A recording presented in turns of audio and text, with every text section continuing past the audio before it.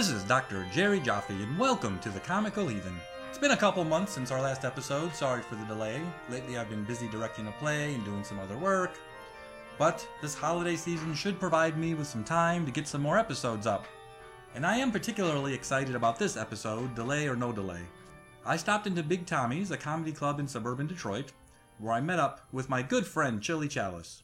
Known especially for his work as a writer for Jay Leno and The Tonight Show, Chili's a touring headliner, based now in Michigan, where he also runs his dojo, mentoring comedians of every skill level. Anyway, in his own act, he doesn't usually do much satire or politics, so I asked him why.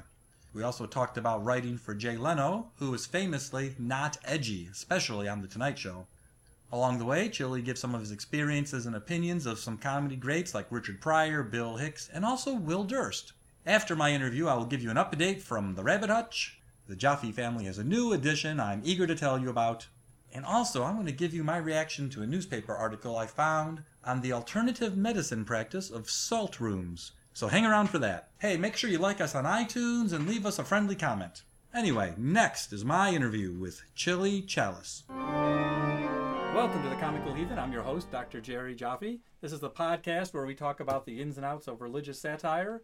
And here to help me out tonight is my good friend, comedy writer, comedy coach, and touring headliner, Chili Challis. I do a lot. I do a lot lot. of stuff. And now a film star. Star. So I actually got a part in a little movie, a little film short, and I had lines. And Excellent. So play an old Vietnam vet. So Okay. Kind of look at me. That makes sense. So, yeah. It makes sense. Yeah. We'll include a photo of Chili on the web page for this, so make sure you look up so you know what Chili looks like. I'm known as Uncle Hippie. That'll tip you off to anything. Hashtag Uncle Hippie. I often see you when you're performing wearing tie-dye, so it's today you're wearing a different hippie shirt. I am, yeah. It's got the little peace symbol on Yes. it, man. So this marks me right now. I think there's neo-Nazis out there looking for the peace symbol to beat people up and stuff. Right, so let people know where you stand. Yes. Put yourself in danger. That's what the hippies were all about. So on this podcast, I just like to get people's insights or vibes about religious satire. Now just people will know if they don't know. I've known you for many years. I've seen you perform many times. Occasionally have the honor of performing with you. Oh, my goodness. I only mention that besides in the spirit of full disclosure, but to say, having seen your act many times, I wouldn't think religious satire right off the bat when I think about this kind of material you do. No. Is there a reason for that or a feeling about that?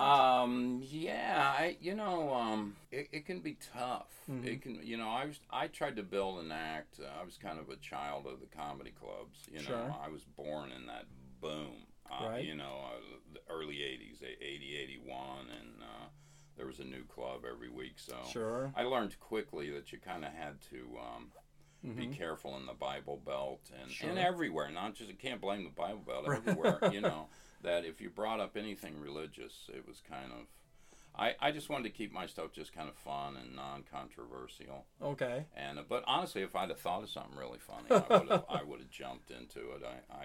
I used to do a bit about sleeping and having nightmares, or you wake up and you think you're in heaven, and you're like, hey, I think I'm in heaven. I think, is that Hitler? Oh, hell. It was a really cheap joke, but, got the point across, got to laugh. So.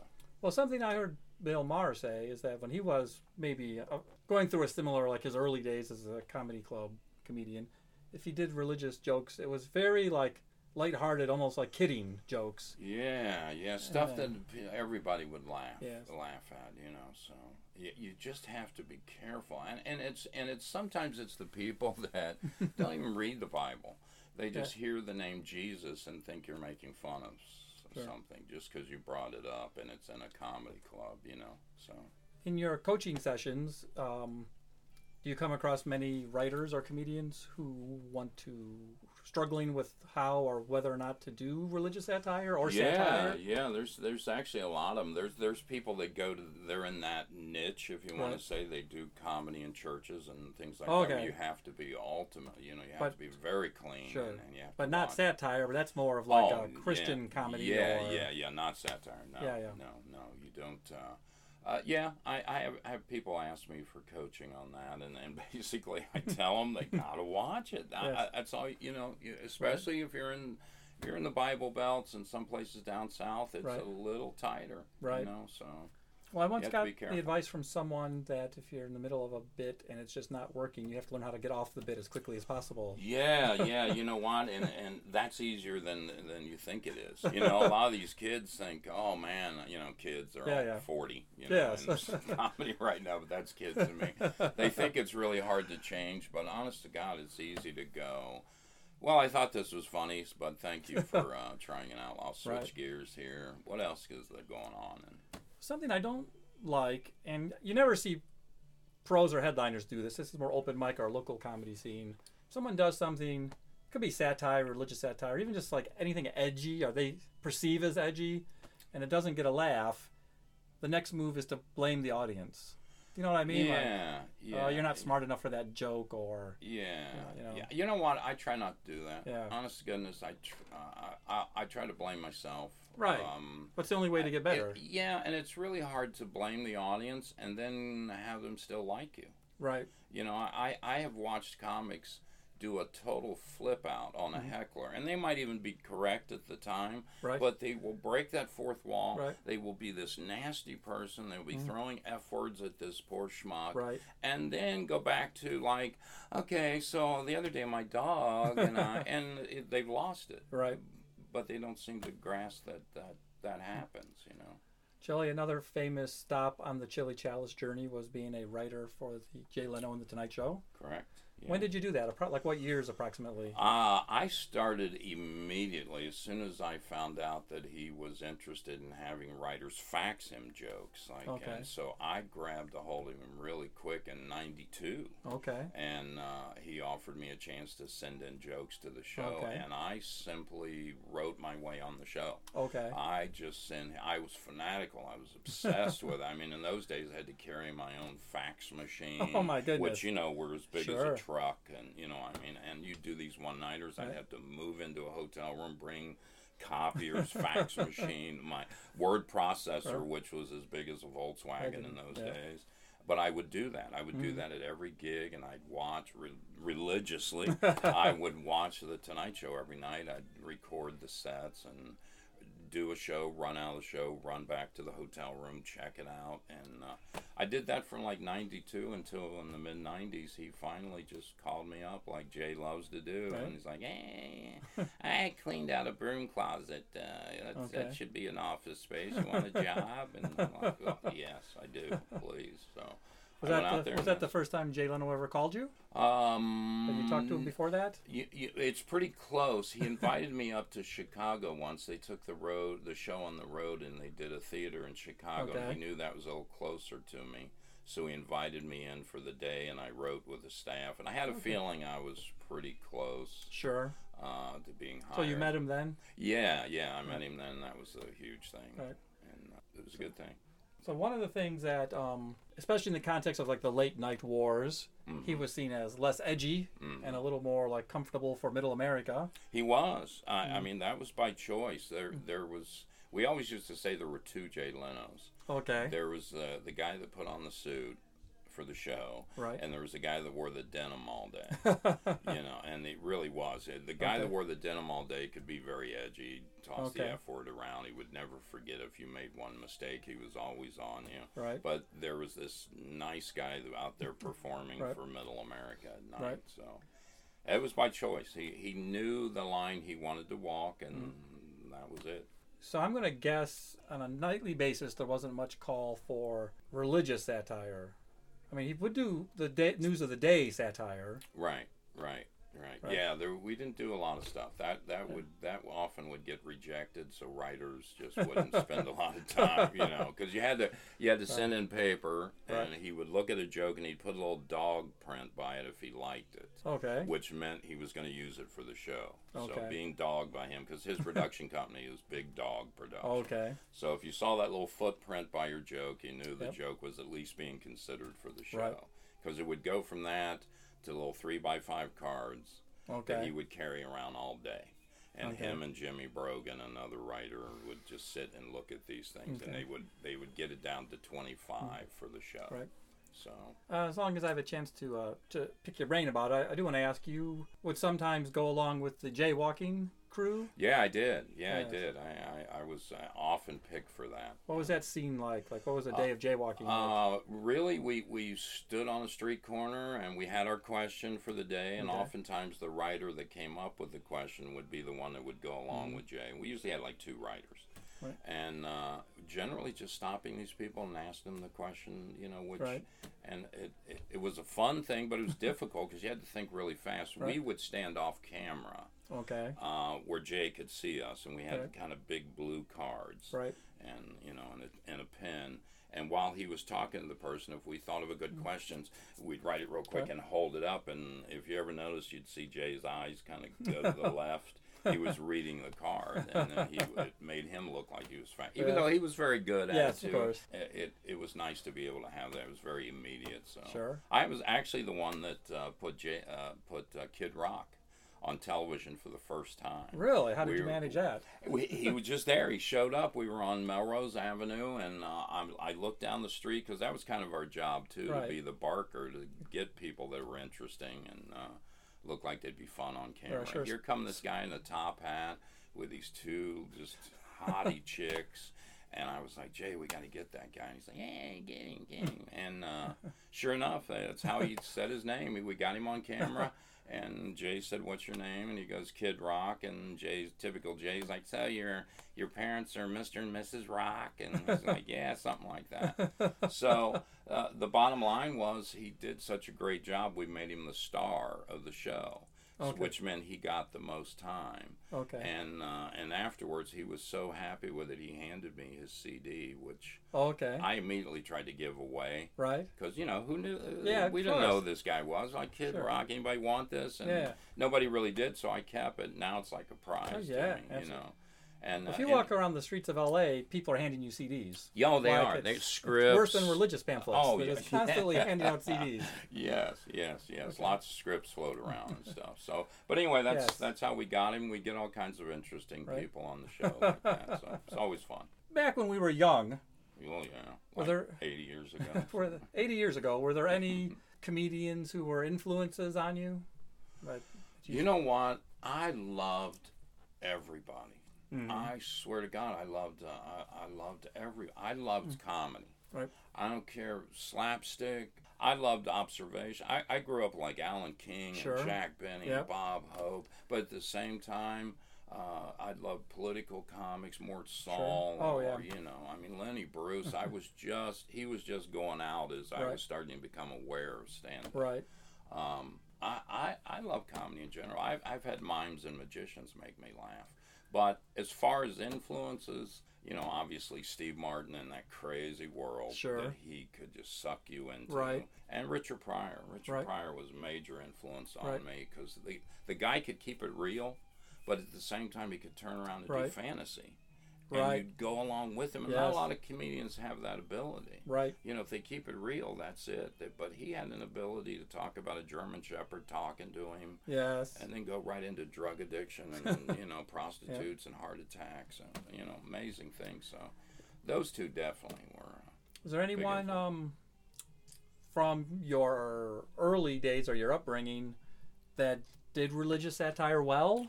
That you would point at and go, well, that's a guy who knew how to do religious satire? Will Durst out of San Francisco was kind of like my mentor at the time. Okay. He was around a lot when I first got started in like 80, something like that. He was in Cincinnati a lot. And he was there doing a play. And he would come to the club that just opened up there. And which was one of the rare ones. At a time in this country, there was a club in Cincinnati, 1 and 2 in Chicago and New York and LA. That was it. Okay. So it was amazing. But yeah, Will Durst could hammer out some pretty. But he was always very challenging of the audience. He did a lot of political stuff, and he's the one that actually warned me. Right. He was like, look, it's hard enough, kid, in this business, but if you're going to go out there and really challenge the audience, and he said, for Christ's sakes, if you're going to do political stuff, plan to be writing every day. Right. Because, and he goes, when Reagan goes out of office, I'm in trouble. Right. Because I got an hour on him, so he was actually a big influence, and he was somebody that could do it rather well. I mentioned Bill Maher a moment ago. Is there anybody on the comedy scene now locally or television that you think handles religious satire, making fun of religion? Does it well? There's so many good ones out there. Patton Oswalt does a tremendous job. Right. Of course, I came up with Bill Hicks also. Right. Who obviously would tackle all kinds of material. Yeah. He loved to challenge the audience. And Bill Hicks sadly passed away at a very young age, 30, 31, something like that. Yes. I'm too young to have seen him. I only know him from videos and documentaries. But it is said that had he not had his untimely demise, he would have been Bill Maher. Yeah, I could have seen him in a podcast, and because he loved to smoke, so I can imagine it, just this little studio with a room full of smoke and him and a microphone. But he was great. You know, he was born to do it. Times change, so it might be a little unfair, but I was once watching a Bill Hicks video, this one of his concerts, and of course hilarious. But I got into that thinking formulaically, sorry for not expressing myself well, from a certain sector of comedy mentors, you'll be told you have to get 6 laughs a minute. And I don't think Bill Hicks got 6 laughs a minute. No. Because he would take his time to go through his material. Right. You know what? I think that can be offset by hard laughs, too. He would get very big hard. And it's all in what the audience will go with you. Right. And obviously 6 laughs a minute is just like feeding them little nuggets and they're coming with you, you know. Yeah. But somebody like Bill could be very compelling along the way. Yes. He could just drive the audience attention, and then you get such a hard laugh. Right. They stay with him with the next one. It's all about trust, you know, when you do stand-up. The audience trusts you. Okay. There's nothing worse than going a long way and then fizzle at the end. I mean, they're just, you start into another one, and they're looking at their watch. Especially these days. They got everything in the world to look at in the audience. They sit there and look at their phones. And what's worse, be on stage and you're doing a bit and you look down and somebody's looking at you on YouTube doing a bit. And you're like, if you just give it a second, I'll do that for you. So. I saw a headliner open for Brett Ernst, who was very nice to me and very hilarious. And he's kind of a storyteller. So he's also not like a 6 laughs a minute. He's go through his material with confidence and get big laughs along the way. But he has this ending bit, which I won't even go into, but audience members started heckling him to do the bit. You know, do the bit. Come on, just do it all. And the guy was very drunk. Oh, yeah, of course. And so it turned into this like ugly, ironic situation where Brett couldn't do the bit because he was being interrupted by the guy who was yelling at him to do the bit. And it was like a 10-minute exchange. I saw Goldthwait go through that once. He does an impression of Bono. Okay. That is incredible. It's very famous. Okay. But I had to watch him one time go, will you shut the F up? I'll get to Bono. I've got this hour I got to do first. You know, because it's funny that when you get a certain measure of fame and they know your bits, that's what happens. Right. You know, your own bits get in your way up there. Well, let me ask you one more question. I've been ending most of these interviews with just this very generic sounding question. We've been kind of talking about religious satire, dancing around it, bringing it up. Is there anything else about it that you would just want to say? Anything I didn't get to? Any comedians, any jokes, any advice or observations? For religious satire. You know what? Here's the thing. I'm all for comedy. As soon as you say there isn't a place for something or it's tough, somebody comes along and finds a way to do it. And truthfully, comedy's all about communication.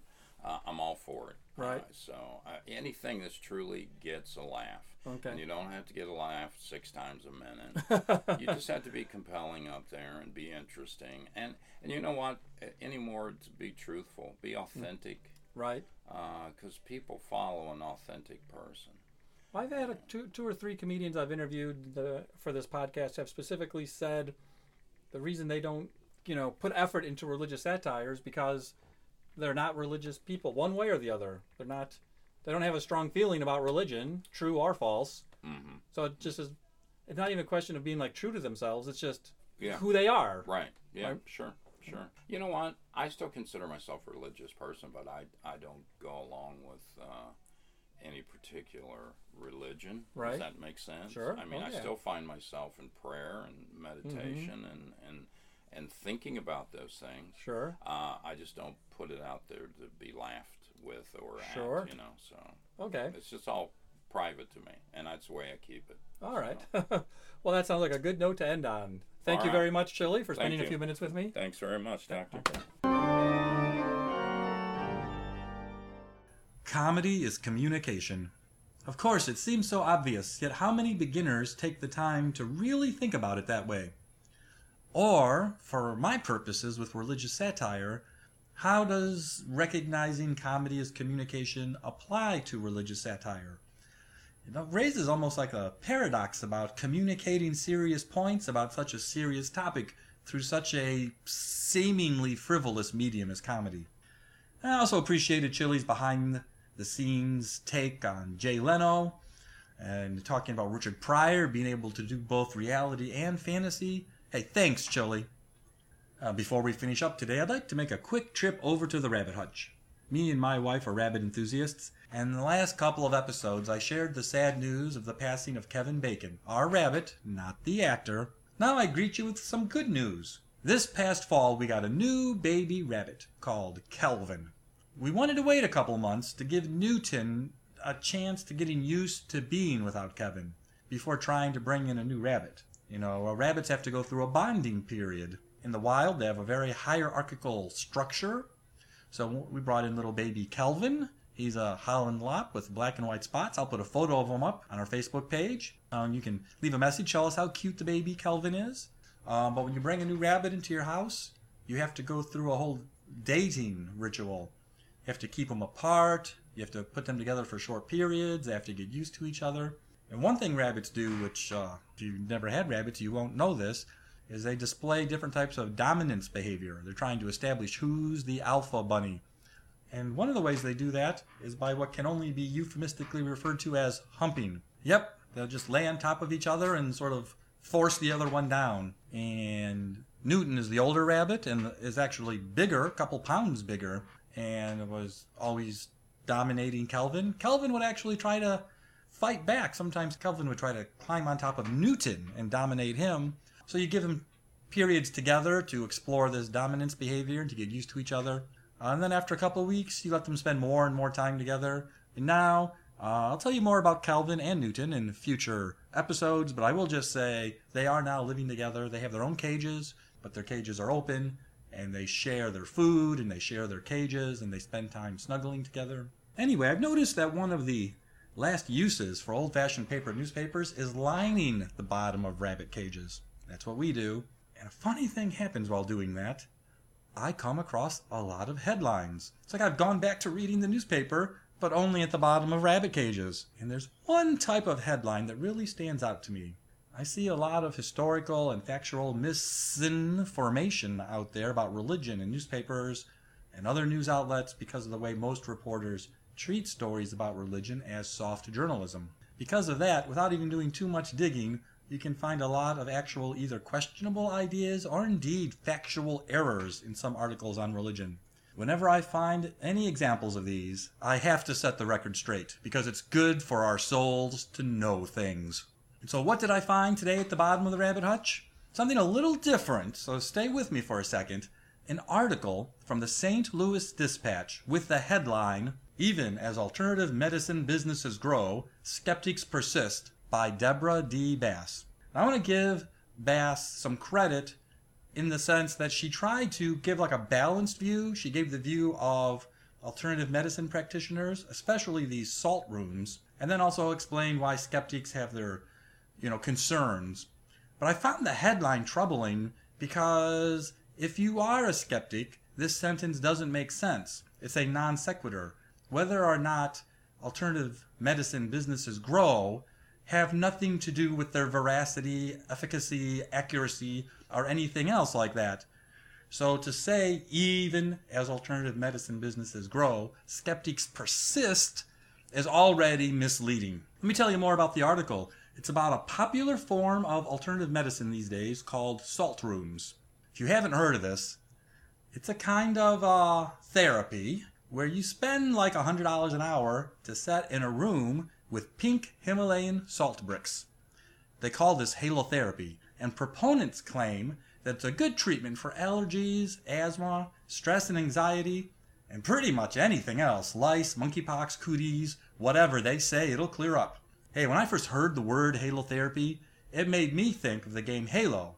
Except that in Halo, you get to run around killing aliens, while in halotherapy, you just kill your time, your bank account, and your chance to use real medicine. So here are some of the things I found in this article. First of all, the main ingredient is salt. And salt can be used for making crappy foods taste a little better, but I've never heard of it having any meaningful medicinal qualities. In this article, they interviewed a guy called Clay Jurassic, who has a chain of salt rooms in the St. Louis area, and the guy himself said there's no medical evidence that this therapy does anything, except that his clients really love it. That's it. His clients love it, and at $100 an hour, his wife loves it, and his accountant loves it, and I bet his Coke dealer loves it too. I'll let you insert your own Jurassic Park joke here. I want to tell Dr. Clay that in science, anecdotes are not evidence. If anecdotes were evidence, you could be like porn star Jenny McCarthy, who said she got her PhD on Google. If anecdotes were evidence, you could get all your prescriptions on Facebook. Thank you, Dr. Zuckerberg. It's actually hard to find any actual doctors who will endorse halotherapy. For example, some people with asthma, like myself, some people with asthma like to use halotherapy.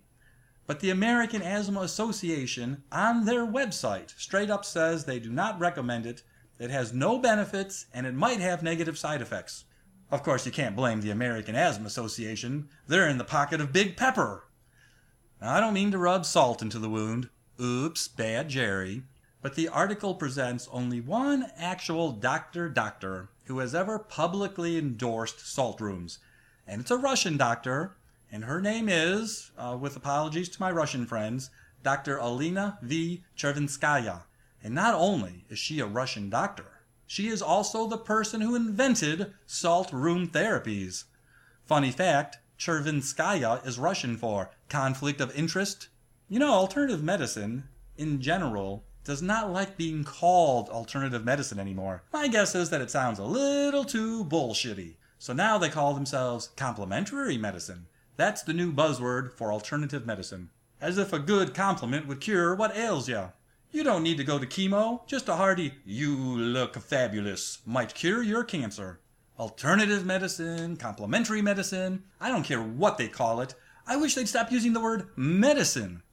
Once you put the word alternative in front of it, it's no longer medicine. Just like you wouldn't eat anything called alternative meat. Unless it was deep fried at a carnival, then all bets are off. Hey, I guess they might deserve credit for trying. Maybe we should call it participation trophy medicine. I once got a participation trophy for field day in the 3rd grade. Does that make me an alternative athlete? I found this article in the business section of a newspaper. But because halotherapy seems based on personal revelation and attractive hyperbole, it probably should have been in the religion section of the paper with other faith-based activities. In fact, instead of newspapers having sections like national, international, and local news, they could have sections for facts and reality, and separate sections for fantasy news. You know, for Trump voters. Some of these alternative medicine practitioners will sometimes sue people who criticize them and speak out against their hokum and bunkum and nonsense. That's right, I said hokum and bunkum. Famously, chiropractors once sued the American Medical Association for restraint of trade. So I just want to say, if there are any complementary medicine practitioners within the sound of my voice, please sue me. Your services are bullshit and my career needs a bump. Hey, if salt had any medicinal qualities, you would see sick people trying to lick the road in the middle of winter. And I've never seen that, so that alone makes me suspicious.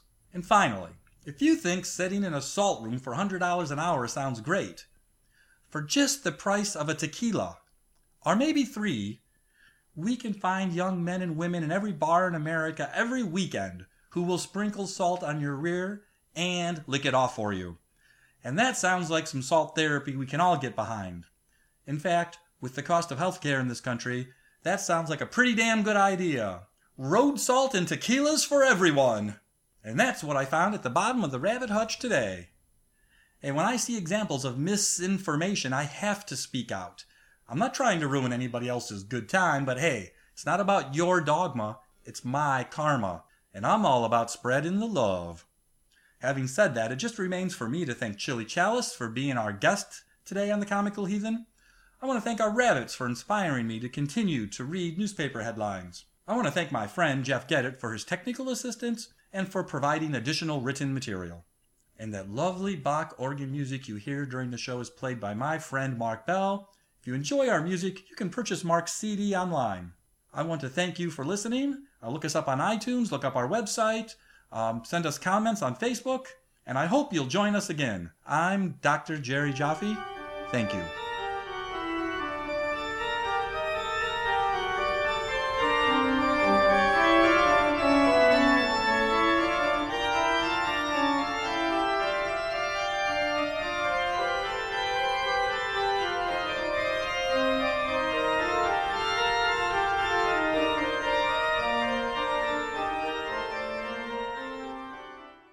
B-22, B-22.